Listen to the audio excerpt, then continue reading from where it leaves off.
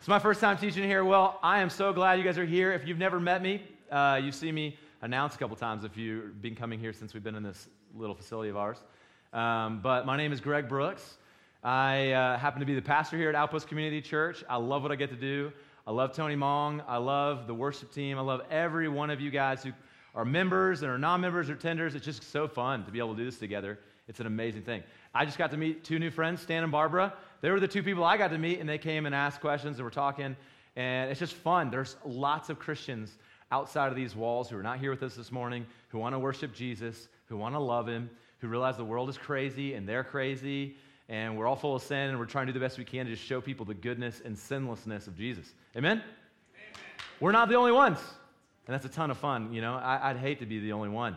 It's great to know I got all y'all's help to just continue to be on mission together. So, before we get going, and we're going to be in Genesis 43 and 44. We're doing both chapters, y'all. It's about to be legit in here. Are those ACs, are those swamp coolers still going in the back? Good? All right, good. Settle in. If you're in the front, apologize. It's going to get hot, all right? We're going to be talking for a while. But hey, I want to tell you something. Men, if you're in the room, we are doing a fall men's equipping course. And we chose to call them equipping courses for a reason. We don't call them Bible studies. We do study our Bibles, okay? Don't freak out. We call them equipping courses because at the end of the day, you know what God does not need?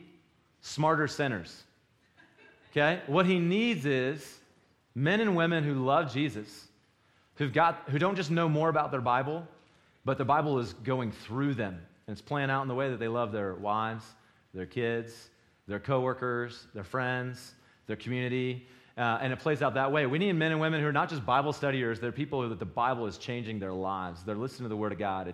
They're getting equipped and ready to go to war together, which Ephesians 6 talks about, right? What's the sword of the Spirit?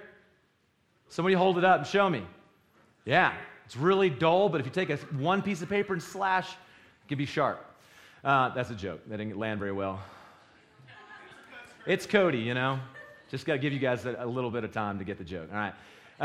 Hey, this fall, we're going to be doing something different, and I'm not going to tell you exactly what it is, but men, I want to invite you to come to a dinner, all right? You're just invited to a dinner. It's just dinner. August 28th, 6:30 p.m., I want you to be here. There's going to be great food. We're going to be in this room.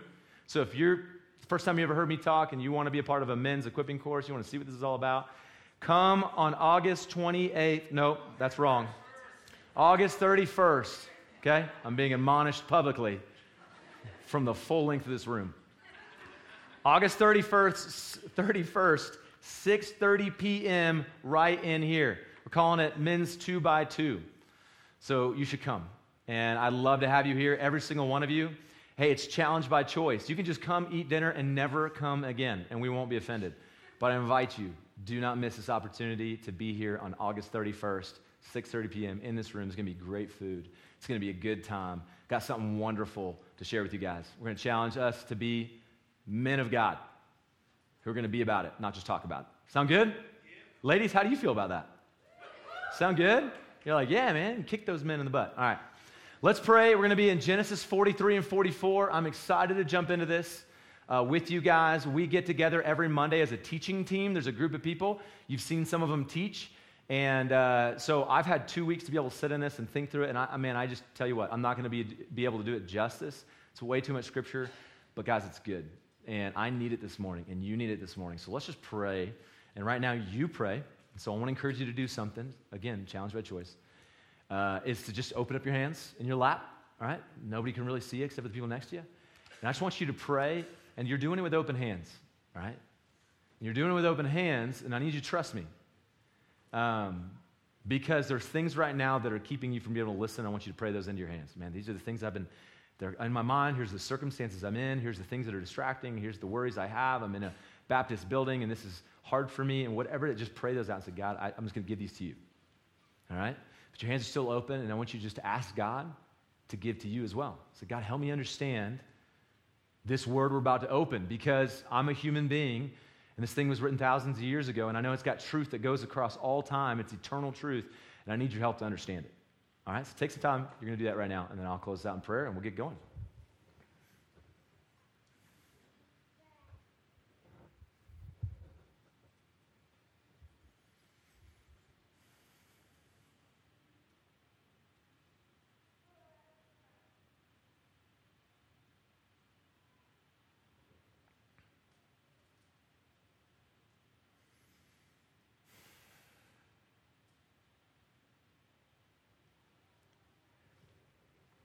Father, I am completely and utterly dependent on you. I know I've read this Bible multiple times, and I know it continually tells me that every breath is a gift, every heartbeat is a gift. My existence is because you exist, and you graciously created me. And in my life, I've chosen to sin. I've chosen to allow things into my mind and into my heart that make it harder to see life as it truly is. I can be delusional. I can be distracted. I can get depressed. And I think there's a lot of people in this room who are just like me. And so we just yield over to you all these things that distract us and make us delusional and depressed, and we give them to you. Just trusting that you're a good God. And I pray right now that we receive from you just your spiritual gift of understanding, that you would enlighten the eyes of our hearts to fully understand what your word says, that we might know the good news, what Christians have called the gospel, that you love us. And even back in Genesis, you were preaching a gospel to us. So I pray as we look into the story, help us to see it, help us to perceive it, help me to stay focused and enjoy the gift you've given to me of a gift of mouth talking. And man, may we leave here to go into a new day, a new week, ready to serve you, not as smarter sinners, but as encouraged and loving saints. In Jesus' name, amen. All right, guys, so if you haven't already, go to Genesis 43. And we're going to be in 43, we're going to be 44. We're going to read through this thing together. It's going to be a good journey. But first, let me tell you a story about Jake Williams, okay? So I heard this story on Monday, or 2 Mondays ago. It was amazing. So Jake Williams, when he was in middle school, had to take a test, and for some reason he missed test day, so he had to take the test separate from the class. And so he was sitting at the teacher's desk right on the other side of where she's at, okay? So he's sitting down and take this test. He's not ready for it. And he's sitting there, and she gets up and she leaves the room, leaving him there totally alone to take this test. And while he's sitting there and he's looking at these, he's looking around the desk and suddenly he sees, what does he see? The answers. Right on the other side of the desk are the answers. Okay, it's a little bit big desk. So he sees it, and what does he do? He looks around. Nobody's there. Teacher's gone. Now, was Jake Williams faithful and just took the test, or did he cheat? He cheated. Where's Jake Williams? He's probably downstairs. This whole room, you guys knew it. He's a cheater. So Jake Williams, he works here at Outpost. If you've not met him, he's a wonderful guy. He's awesome. But he's also a cheater. So he's looking across, and so it was so far, he didn't want to grab it and move it, right? And so he stood up, and so he's sitting there doing his test, and he's looking at that test. And as he gets about a quarter away through his test, somebody comes in the room, right? His teacher. So she comes in the room. She comes in, she goes, Jake, what are you doing? He goes, nothing. I'm done. And just sets it down. And I mean, he's just going with what he can think about. Sets down the test. Says, I'm done. I'm good. She's like, you're done? She's like, yeah. And so he just gets up and he just leaves, goes out the room, goes out to recess. Okay? And he's just out there. So Jake tells the story. He says that he just sat out there like on a bench and was just like, oh my gosh, like I'm in so much trouble, right? Like my life is going to end now. And so eventually his teacher calls him back and says, hey, Jake, I need you to come back in here. And he's like, that's it. I'm done for. And so he comes in, and she's like, so what's up with this? And, now he's got a moment. She's like, did you see the answers on the desk? And he's got to make a decision.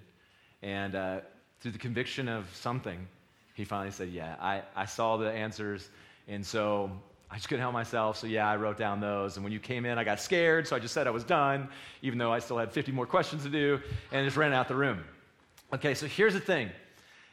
We use tests to authenticate things, right? And in school, every one of us took tests to authenticate the knowledge that we were supposed to learn, right? But in those tests, there's always another test, right? It's an integrity test. So are we going to cheat? Are we going to just go ahead and focus on our own paper? I want you guys to raise your hand. Any of you in this room ever cheat on a test? Raise them high. Look how wicked you guys are, right? Every one of them, almost every one of us have cheated. If you didn't raise your hand, you either flunked out or you were the valedictorian, okay? All right? Or you're the firstborn child.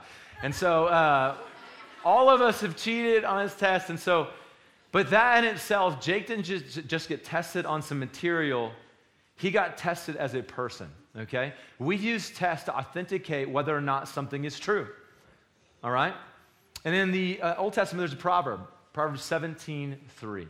It says this, the crucible is for silver, the furnace is for gold, and the Lord tests hearts. Our God is a God who tests us. He usually tests us through circumstances. And I love that it uses silver and gold. If you don't know this, to purify gold, one of the ways they would do that is they heat up gold, all right? They heat it up until it's a liquid, because it's hard to clean something out of a solid, object. So they clean it or heat it up till it's a liquid, and imperfections begin to surface in the gold that they can then remove to purify the gold. That makes sense, right? But how a smelter, that's the job title, would find out whether or not the gold is truly pure is what they would do is they would get up over the gold, look down in it. If they could see the reflection in the gold, they knew that the gold was pure. And it's the same with God. God will allow tests and circumstances in our life that will, through heat, bring up things in you that are not quite right. They're not quite perfect. And the more that he does this, some of us are older in the room, been following Christ for a while, the more he's going to begin to see himself in us. Because we are created in his image, and we're meant to reflect Jesus, right? That's why we have the WWJD bracelet. What would Jesus do, right? We want to be like Christ. And so that's what he does. And so the primary way that God does this and refines us is through tests and trials. A famous verse you guys might know is James chapter 1, verse 3 and 4, right? Some of you, it's coming into your mind right now, or 2 through 4. It says this: count it all joy, my brothers and sisters. Count it joy. Okay, think about that. What do you think joy? Yeah! Like that, right? Okay, maybe that's not your joy, that's just my joy. All right. Count it all joy. Yes, my brothers, when you meet trials of various kinds. For you know that the testing of your faith produces steadfastness. And let steadfastness have its full effect, that you may be perfect and complete, lacking in nothing. Do you see that? Are you seeing the same thing I'm seeing? That God uses tests. So the thing we're looking at this morning is we're looking at God's wisdom and his goodness in testing us people by allowing trials and heat and circumstance to come into our lives to make things rise out. Now, you might have been duped by other Christians who have said that God doesn't want to use trials. Trials are an evidence of sin. Sometimes, but sometimes they're not. Sometimes they're part of God's good wisdom and kindness and love for us, because they do something in us that ultimately brings about greater good. You understand what I'm saying? You with me? You understand this, right? That's why we beat our children. I'm just kidding. Spank them daily, right? We have a core value here. It's devote daily, and it's also spank daily, all right? So we're going to dive right into this. We're going to look at Genesis, and we're going to see God testing people over and over, and there's going to be a lot we learn from it, all right? So let's dive in together. We're going to be at verse 1 of chapter 43 of Genesis. If you don't have it in a Bible or you don't have it on your phone, I think it will be on the screen. Let's look at this together. It says this: Now the famine was severe in the land, and when they had eaten the grain that they had brought from Egypt, their father, Jacob, said to them, "Go again and buy us a little food." Okay, let's pause real quick. You're like, really? We got so much to do. God, listen to me, God being God is above all circumstances in life. All of them, including famine.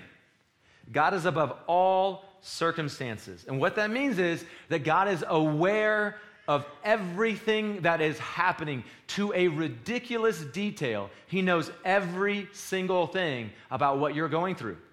And he's above it, and he knows it, and he's working inside of it for his will and for his purposes. Now, the thing you need to understand about the will and the purposes of God, they are always for good. Listen to me. Every plan, purpose, the will of God is always for good. Okay, let me just one more time say it to you. God is always working good in your life, even when it is famine and you can't see it. He is working good. Okay? So whether it's through judgment or mercy, famine or freedom, God is always for good, because God himself, listen, you need to understand this about him, in his character is 100% good. Every attribute of God is characterized by his goodness. All right? So if he is powerful, he is powerfully good. It permeates everything. And so, with some help, like we prayed for earlier, these men are going to begin to see something of God's goodness, but also with God's help, we're all going to see something of God's goodness in the Scripture, because every one of you are going to leave this building and you have circumstances. Some of you can't get it off your mind right now. It has been bothering you. It's all around you. It is fueling a lot of things in your life, and God is willing and working for His good pleasure in them. And the question you need to ask yourself is not, what will God do? What's He going to do? The question we have to ask ourselves is, do I trust Him? You hear what I'm saying? The question is not, what's God going to do? The question is, do I trust Him? So let's look at this. Jacob is going to be the first person tested in this couple passages that we're going to look at. Jacob is the father of the 12 tribes of Israel, the 12 sons of Israel. His name is also Israel. God changes his name, and so this is what it says. So he first, in verse 1 and verse 2, he goes, hey, just go back and buy more food, which you're going to see in a little bit is coming out of a lot of delusion in his heart. But Judah, verse 3, but Judah said to him, the man solemnly warned us. Who's the man? Joseph, their youngest brother. Right? They don't know it's Joseph. It says, the man solemnly warned us, saying, you shall not see my face unless your brother is with you. If you will send our brother with us, we will go down and buy you food. But if you will not send him, we will not go down. For the man said to us, you shall not see my face unless your brother is with you. That's pretty clear. Verse 6, Israel, who's Jacob, said, why did you treat me so badly as to tell the man that you had another brother? It's just so selfish, right? Why did you tell him that? Why are you so mean to me? All right, when we get tried, when we get tested, when you get your thumb smashed in a hammer, what are you usually thinking about? Your thumb, right? Can't stop thinking about it. The man is being smashed by circumstance, and all he can think about is himself. Listen to how Jacob fails here. Why did you treat me so badly to tell the man that you had another brother? And they replied, the man questioned us carefully about ourselves and our kindred, saying, is your father still alive? Do you have another brother? What we told him was an answer to these questions. Could we in any way know that he would say, bring your brother down? Like, I almost feel Judah mock him. Like, Dad, come on. Why would we tell him we have another brother? Jacob is failing a test here. And instead of trusting in the promise of God, and the promise that God made to him and to his grandfather Abraham, instead of trusting in faith, he's being led by fear. And this is extremely important for us to realize, because the consequences of being led by fear are devastating. They're devastating, okay? So first of all, what's one of the first consequences? One of the first consequences is Jacob has become delusional. He's not seeing things rightly. And when you guys are living in fear and I'm living in fear, I find that I don't see the world correctly. My lenses get a little messed up because I'm being led by fear, and I'm now doubting people's friendships and what are they doing to me and why is this happening? Oh, woe is me. And when that happens, you become a little bit delusional about what's going on in your life because fear is gripping and controlling you. Some of you are like, hey, stop reading my mail. The second reason is because Jacob is showing that he is content to leave his son Simeon in prison. And it's showing the brothers that if they were in prison, he would basically do nothing to go get them. Any kids in here sitting next to your parents at all? Can you imagine if your parents were like, look, if you go to jail, I ain't coming for you? That would break some trust, right? You're like, dang, man, my parents are so selfish, right? If they could do something about it and won't do it, and so they're showing that, and it's showing also that he has not learned his parenting lessons. He's now treating Benjamin like it was Joseph. And that's creating a division again. And so this fear is controlling him. But listen to you need to hear this. Jacob's failure as a father and as a follower of God is still not going to hinder God's plans and purposes. It's good news. Because listen, guys, your fear, which leads to your failure, your sins, are not so big. You're not so significant that you can single-handedly thwart the plan of God. You guys know that? In fact, God is going to use your failures to bring about something else, to set up other opportunities. Now, if I got to choose, I'd rather be in the faith side rather than the failure side, though I keep finding myself in the failure side. But look what kind of opportunity it sets Judah up for. Ready? Let's keep going. Verse 8. And Judah said to Israel, his father, send the boy with me. We will arise and go, that we may live and not die. He's like, this is serious, Dad. Both we and you and also our little ones. I will be a pledge of his safety. From my hand you shall require him. If I do not bring him back to you and set him before you, then let me bear the blame forever. If we had not delayed, we would now have returned twice. A little bit of a mock, yeah, exactly. So listen, in the midst of a disappointing delusion of their father Jacob, Judah shows resolve through humility and leadership. And this is a surprise, because if any of you guys have been tracking with this story, and you read Genesis 38, you know Judah is a gong show. So this guy's stepping up and showing humility, showing leadership. He's going, yeah, that's what I'm talking about, Judah. Well done, bud. But Judah, if you don't know, back in 37 or way back, he's the one who sells his brother into slavery. Joseph is where he is because of Judah. You hear this?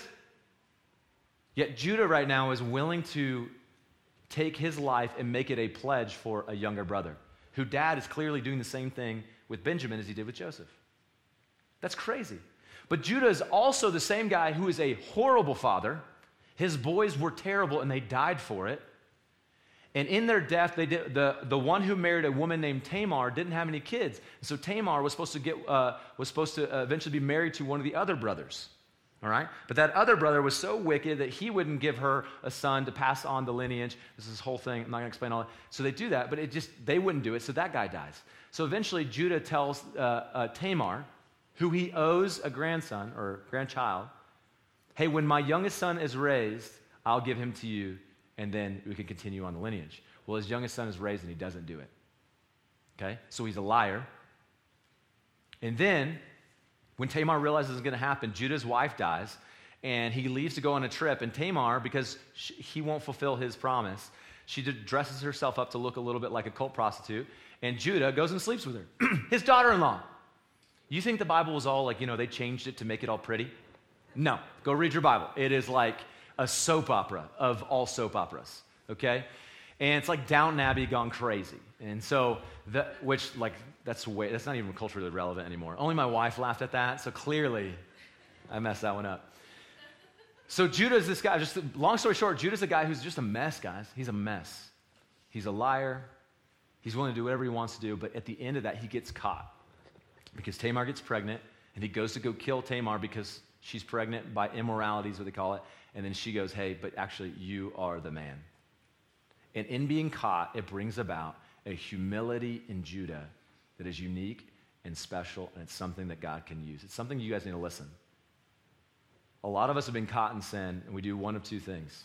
We deny it, blame somebody else, run, or we own it, and we let it transform us. And Judah, he let it transform him, and by letting it transform him, God's now going to use Judah in a unique way. Listen to me. He's going to use Judah just like he's going to use some of you sinners in this room to be a representation of Jesus. Some of you don't think God wants to use you because you've committed so much sin. And I'm up here as a sinner to tell you, man, God's going to use you to represent Jesus. He just might have to heat up the pot of gold in you a little bit until he can finally see more of him and less of you. And some of the ways that comes about is through circumstance. Let's keep going. Verse 11. This thing's a little hot. It's kind of whistling up here. Then their father Israel said to them, if it must be so, then do this. Take some of the choice fruits of the land in your bags, which I'm like, how is there any fruit if it's a famine? Carry a present down to the man, a little balm and a little honey, gum, myrrh, pistachio nuts, and almonds. These are some of the same items that are in the caravan with Joseph when he's shipped into slavery. So that's funny. Verse 12, take double the money with you. Carry back with you the money that was returned in the mouth of your sacks. Perhaps it was an oversight. We hope so. Take also your brother and arise. Go again to the man. Listen to this. May God Almighty grant you mercy before the man, and may he send back your other brother. Doesn't even call him by name. Oh, Dad, his name is Simeon. And Benjamin. He remembers that name. And as for me, if I'm bereaved of my children, I am bereaved. So Listen, Jacob's resolve, this decision he's making is not a decision he's making by choice. He's being forced, all right? So Jacob is failing this test. And here lies, again, a significant truth that you guys need to learn from Jacob's test. God is always working good for those who love him. And life's joy, your joy, is dependent on your faith in the truth that God is working all things to good. Jacob has no joy, none. He's being forced to do things because he doesn't have faith in God. And the truth is, if you got faith in God, you can have joy because you know that no matter what happens, even if it's not the good you would have picked, it's still going to be the best good that could ever be chosen for you. And so that's what we're going to learn. So behind every single corner, guys, listen to me. Behind every corner in your life right now, God is working. He's up to something. And so these boys are heading back to a man who has authority to kill them. And they have no idea it's their stinking brother. This is a great story, guys. It's set up. Verse 15, so the men took the present, and they took double the money with them, and Benjamin. They arose and went down to Egypt and stood before Joseph. So first test is for Jacob, and Jacob fails. Let's go on to what I call the dinner test. It's actually a lunch test, but I only realized that about 3 hours ago, so just ignore that. We're going to call it dinner test. All right? Verse 43. When Joseph saw Benjamin with them, he said to the steward of his house, bring the men into the house and slaughter an animal and make ready, for the men are to dine with me at noon. So they've traveled miles, probably a few weeks. They got all the way to Egypt. They're there. They roll in, and Joseph sees these brothers, and they got them all there. So what's kind of going on in Joseph's mind is what I'm thinking about, right? Like, I'm the brother. What am I thinking? Well, number one, I'm probably thinking like, hey, they actually did it. A little bit of surprise. They actually did it. So do they care about Simeon? Maybe they do. Maybe they don't. How do I know? What would they do if I put them in a tough situation with Benjamin? Would they turn on Benjamin? Let's find out. So that's what he does next. So verse 17, the man did as Joseph told him. So this man is the servant. This servant is probably one of my favorite characters in this whole section. The man did as Joseph told him and brought the men to Joseph's house. And the men were afraid because they were brought to Joseph's house. And they said, it is because of the money which is replaced in our sacks the first time that we are brought in, so that he may assault us and fall upon us to make us servants and seize our donkeys, right? The fear is making them fill in the gaps. Like they're freaking out. What's going to come? So they went up to the steward of Joseph's house and spoke with him at the door of the house. And they said, oh, my Lord, listen, we came down the first time to buy food. And when we came to the lodging place, we opened up our sack. And there was each man's money in the mouth of the sack, our money in full weight. So we have brought it again with us. And we have brought other money down with us to buy food. We do not know who put the money in our sacks. So this scene, it's amazing. This scene is so good because it's extremely revealing and exposing of the way we all act, okay? When you're afraid and your life's not going the way that you want it to go, does anybody in the room, do you get tempted to start to seize control? Okay? If it's not you, is it your spouse? Yes. Okay, there we go. Only one person who's like, courageous enough. Let's go. Yes. Man, when things in your life are going crazy, your kids are all over the place, and so you feel like things are out of control, so you deep clean your house. Right? Yeah, some of you are giggling because you're like, yes, that's exactly right. Right? When you feel like there's so many things going on around you guys in your life, and maybe it's soccer schedules and school starting and football and all this stuff, and so you're going to hammer out the schedule. So you sit down, this is what we're going to do, this is where we're going to be, right? Kids, like mom turns into like a commander-in-chief, right? She's like, well, this is where we're going to be at. If your teeth aren't brushed, I don't even care about your teeth. You're never going to see a dentist. Be in the car, right? Or there's something going on in a relationship in your life, and so you try to get out ahead. You try to control the situation. And so you'll even sometimes try to build a consensus with the friends around you, right? You shoot out a text, hey, I was right in what I said, right? Yeah, I'm right in what I was doing. And so you're trying to get a little bit of control because you feel like something's out of control. That's exactly what these guys are feeling. They're just like you, guys. When you're scared, you try to seize control because you don't have faith in God. You're being led by fear. And this is what's amazing. God usually sends the person that's least likely to come and remind you to remind you. He sends the least likely person. And so guess who gets to remind these guys? An Egyptian servant. Listen to this. Verse 23. And he, the servant, Greg's favorite character, he says, peace to you. Do not be afraid. Your Yahweh Your God and the God of your father has put treasure in your sacks for you. I mean, let me read that again. It's the most wonderful verse in this whole thing. Peace to you. Do not be afraid. Your God and the God of your father has put treasure in your sacks for you. I received your money, which is not a lie. He just gave it back. He reminds them of the goodness of God. Hey guys, be at peace. Your God has blessed you. And he put gold back in their treasure. But I want to ask you guys, hasn't Jesus given you something even better in your heart? A treasure that you could not get, that a pharaoh or a king or the president of the United States or your mom or your dad, they couldn't give you, gave you a treasure that was purchased by blood to be in your heart. Anybody? Yes. Then peace be to you. Your God put that treasure in your heart. Don't worry. Don't worry. We received what we needed to pay for your sin. You're free. Be at peace. You hear that? An Egyptian servant said that, which tells us what? It tells us something special about the man Joseph. That Joseph was the kind of leader that his faith didn't just show up when he went to church. His faith was active in all of his leadership. What made Joseph the kind of guy that his faith is going to show up everywhere? What was it? What did it? Trials and testing and heat and pressure. That's what did it for Joseph. Let me remind you guys of James 1. It says, count it all joy, my brothers, when you meet trials of various kinds, like being sold into slavery by your brothers, right? By having to clean toilets in Potiphar's house, then being slandered by some scandalous woman, then being put in a pit of a prison in Egypt and left there for years with no hope of anybody coming for you.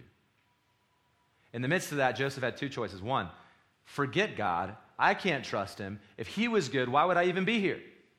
Or, God is good, and no matter what my circumstances is, I'm going to trust him because his good is better than my good.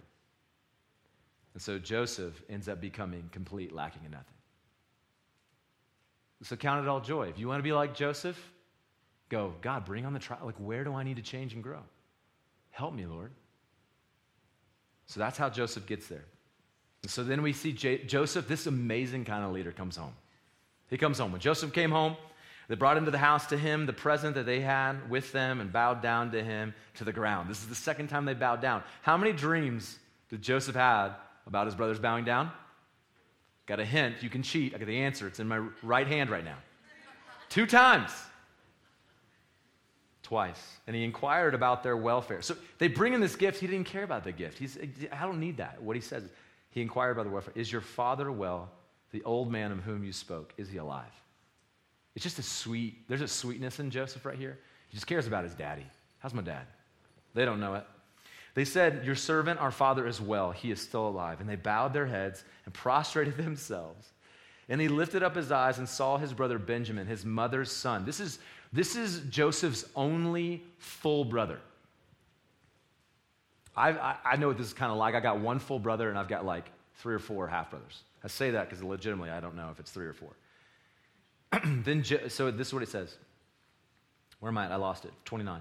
And he lifted up his eyes and he saw his brother Benjamin, his mother's son, and he said, is this your youngest brother of whom you spoke to me? And he says, God be gracious to you, my son. Then Joseph hurried out for his compassion grew warm for his brother, and he sought a place to weep, and he entered in the chamber and he wept there. The man went away broken and cried.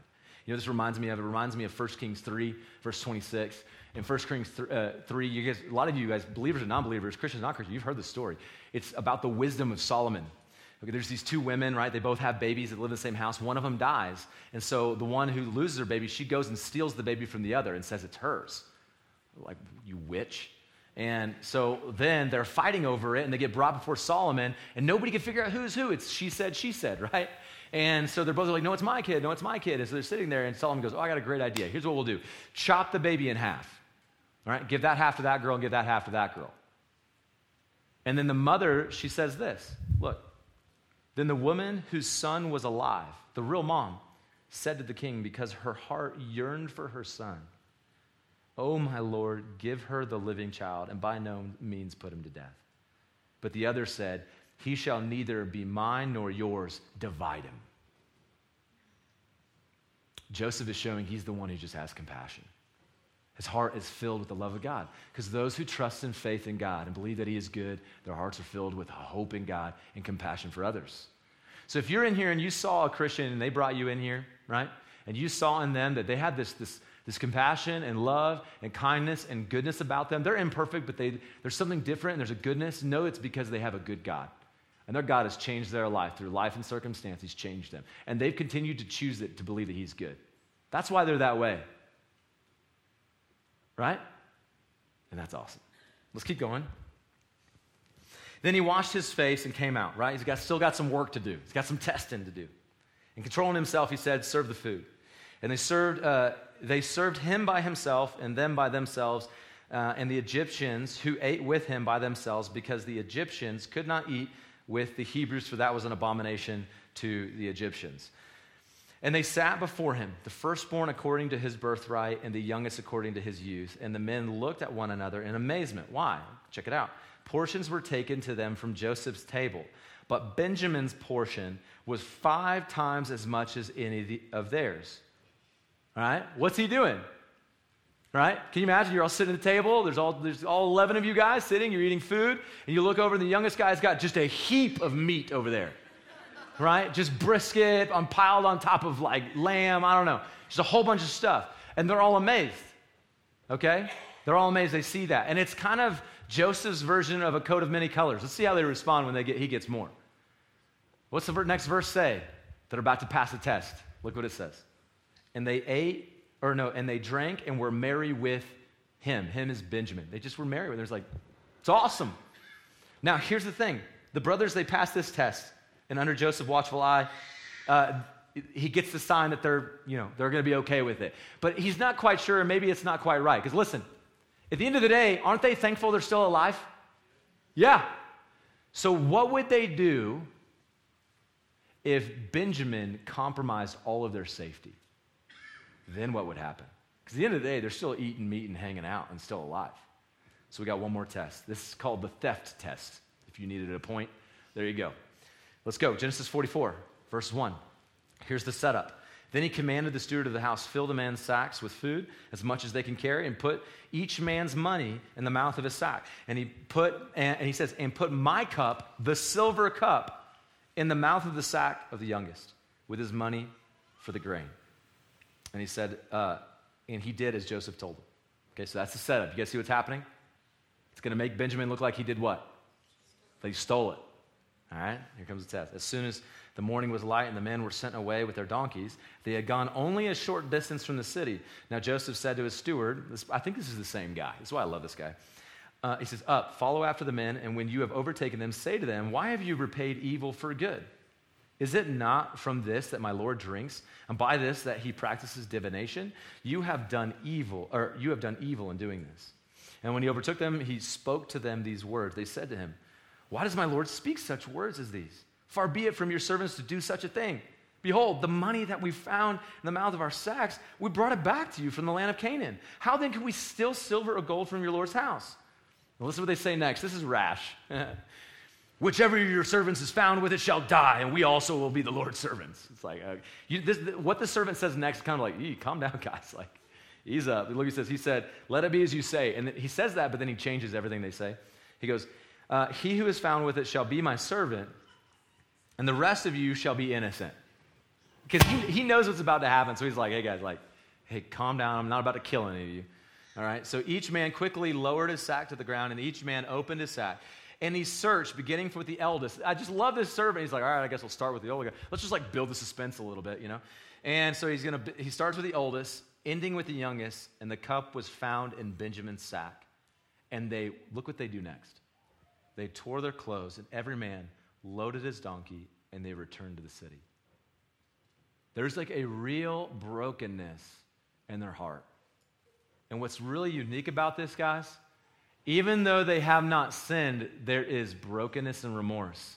But go back when it was Joseph, and they actually did sin, no brokenness and remorse. They actually schemed and made a plot to get away with it, and they got away with it. No brokenness. You see this? What's happened to these guys? The change is something that's happened to you. When you get tested, when you get tried, if you're paying attention, God's going to refine you and change you, and so they go back. Kind of reminds me, I heard another story of Zoe and Sydney Gunn, all right, who I think are on vacation right now. And Zoe and Sydney Gunn stole something from Walmart, okay, a few months ago, okay? Yeah, Sydney still has a job. It's all okay because they didn't mean to. So they were leaving Walmart, and somehow, something else was in their bag that they did not buy, okay? And so they get out, and they're out in the car, and Zoe and Sydney, they like looked at the bag, and they're like, oh my goodness, this is not ours. And then they had to make a decision. What would they do? Either take the thing with them or go and return it, right? So Sydney was like, hey, it's a big corporation, you know, like they're not even going to miss it. They've got billions of dollars, right? And Zoe's like, no, that's stealing, Sydney. Sydney did not say that. So they took the thing, they went back inside because they have integrity, and they went and returned it, right? And they left, okay? But that's the difference between somebody who's been changed by the goodness of God and somebody's going, no, just keep it. I mean, it's a huge corporation. They owe us money anyways. Okay? And so that's what they do. So these brothers, they just load up their stuff and like, we got to go back. We got to go make it right. And so they're going to go back. Because here's the thing, guys. You need to understand something. God is the director of the story, and he is working. Joseph is playing his part, and he's testing, but ultimately God is in charge. And God is using these things to change them. God is in charge of your life. And there's things that are happening in your life, you're going, why is this happening? And he's doing something. And the reason is this. Listen to me.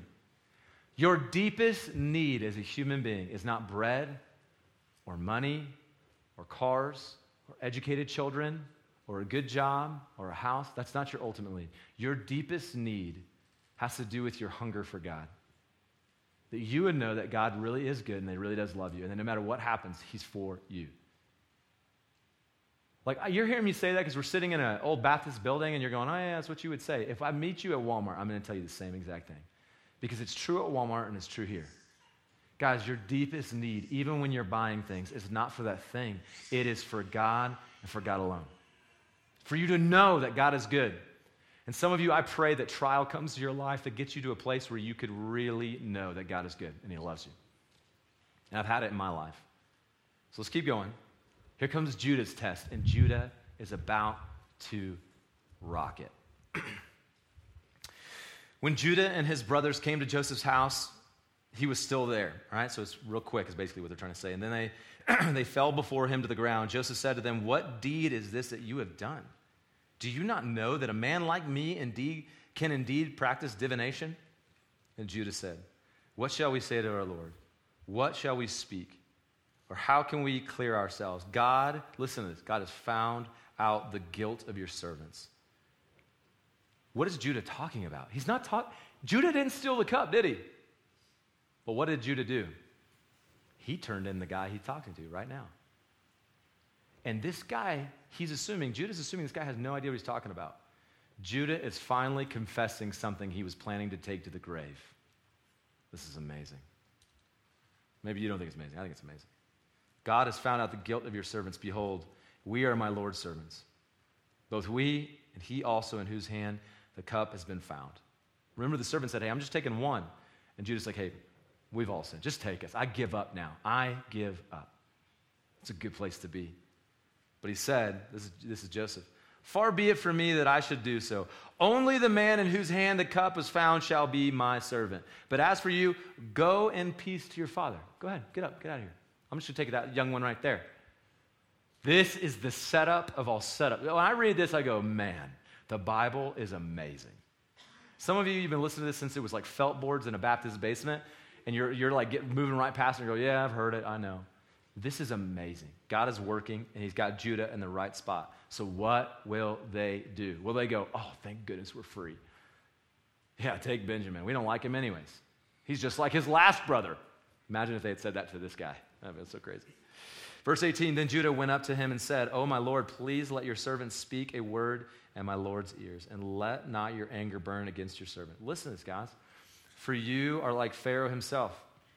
My Lord asked his servants, saying, Have you a father or brother? And we said to my Lord, we have a father, an old man, and a young brother, the child of his old age. His brother is dead, and he alone is left with his mother's children. He alone is left of his mother's children, and his father loves him. Then you said to your servants, bring him down to me, that I may set my eyes on him. And we said to my Lord, the boy cannot leave his father, for if he should leave his father would die. Verse 23, then you said to your servants, unless your youngest brother comes down with you, you shall not see my face again. When we went back to your servant my father, we told him the words of my Lord. And when our father said, go again, buy us a little food, we said, we cannot go down. If our youngest brother goes with us, then we will go down. For we cannot see the man's face unless our youngest brother is with us. Then your servant my father said to us, you know that my wife bore me 2 sons. One left me, and I said, surely he has been torn to pieces, and I have never seen him since. If you take this one also from me, and harm happens to him, you will bring back down my gray hairs to evil, to Sheol, which is another way of saying hell. Now therefore, as soon as I come to your servant my father, and the boy is not with us, then, as his life is bound up in the boy's life, as soon as he sees that the boy is not with us, he will die, and your servants will bring down the gray hairs of your servant, our father, with sorrow to Sheol. For your servant became a pledge. So this is what he's saying. He's talking about Judah. For your servant became a pledge of safety for the boy to my father, saying, if I do not bring him back to you, then I shall bear the blame for before my father all my life. Now here is the key. Listen. Now therefore, this is Judah. Terrible dad, terrible husband, horrible father-in-law. Now therefore, please let your servant remain instead of the boy as a servant to my Lord, and let the boy go back with his brothers. For how can I go back to my father if the boy is not with me? I fear to see the evil that would find my father. So the first time these brothers go back to their father, Jacob, Reuben offers his son as a substitute if he doesn't bring back Benjamin. Judah offers himself for the sake of his brother, that his brother might be saved. And Judah chooses to become the slave that he made Joseph be. You see this? He became a slave so that another man might be free. You hear what I'm saying? You hear what I'm doing? He became sin so that somebody else could be set free from their sin. You see what's happening? Do I need to try to do it a different way? Judah is a man who's a sinner like you guys, became like Jesus, and that gold of his heart began to reflect the image of God, the goodness of God. And for the first time in Judah's life, he's showing a love for his father that the only person who rivals it is Joseph. Guys, 2,000 years ago, in a place called Israel, which is a real place, you can get on a map, you can look, near a place called Jerusalem, in a garden, there was a man, and his name was Jesus. And Jesus is the prophesied Lion of Judah, the king. And in that garden, he had a conflict that was happening, and Jesus gets tested. Jesus gets tried, because he knows that he's about to enter a test that no human being can pass. And in that garden, he begins to pray, and he prays these words. Listen to this. Luke 22. Jesus prays saying, Father, if you are willing, remove this cup from me. And the cup is the cup of God's wrath poured out for all sinners. All sin. For everyone who believes. Remove this cup from me. Nevertheless, not my will, but yours be done. Jesus, like Judah, took responsibility, stepped up, and placed his head and neck down on the line so that people like you and people like me could be set free, so that we would no longer be slaves to sin, that we would become what? Children of God. God has a good and perfect will. And you may not like the way it looks. Jesus did not like the way it was about to look. But because he had faith in God, him being God himself, he knew that God was good through and through. And if this is God's will, that the wrath of every single one of our sins, guys, this past week, your past year, your entire life, it was going to be poured out on him, and he's going to have to face the consequence of every human being's mistakes. He says, God, if that's your good will and good pleasure, then I'm going to do it. Your will be done. And then 2 Corinthians 5:21 says, for our sake, he, Jesus, became sin, who knew no sin, so that in him we might become the righteousness of God. Guys, you're Benjamin. You got stolen goods inside of your bag. But God loves you, and he sent you a Judah to rescue you and redeem you. That's what this story is all about. Do you see that God is working even bigger than this story? He's doing something that's a representation of an even greater story to rescue you inside of your story. Do you hear that? You don't get it. That's why you're afraid and you're trying to control things. And you're reaching out and you're mad at your husband and you're getting frustrated and you're nervous of what the next year is going to happen. What's my taxes going to look like? Who's going to be president? How's this going to turn out? What's blah, blah, blah, blah, right? But the people of God are not people of fear. We're people of faith. Because perfect love casts out all what? Fear. You don't have to be afraid, guys. And I want to tell you, I'm afraid. Yesterday I was afraid and I took it out on my wife and my kids. But then I was reminded of the gospel and I was reminded that God loves me. I have nothing to be afraid of. I've got peace. I got to have peace. That's why I love hanging out with you, because you remind me that, and I'm here to remind you. All right? So as I pray, we're going to wrap this up, okay? As I pray to wrap this up, guys, I just want you to take some time again. Have your hands out. We're going to sing this song. We're going to worship together. I want you to stay seated and take it as a time to either close your eyes and reflect and just let Jake and Chet just sing this song over you. But what are the circumstances in right now? And here's the question you have to ask yourself. I asked it earlier.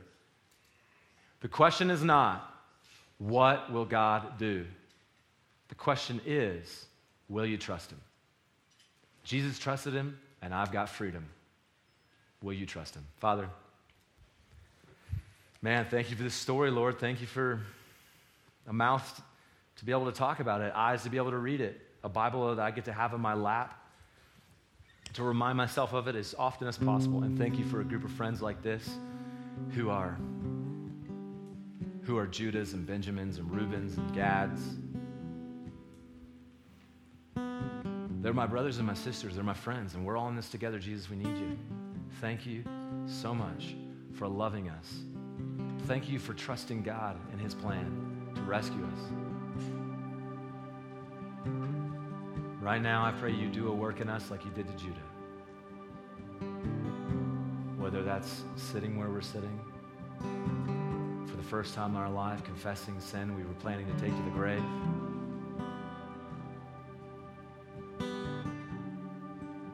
Whether that's being honest, that we're afraid. I pray whatever it is, God, I pray right now. These friends of mine would put it into their hands, and God, you would take it and replace it with love and peace and joy, your goodness and your kindness through faith.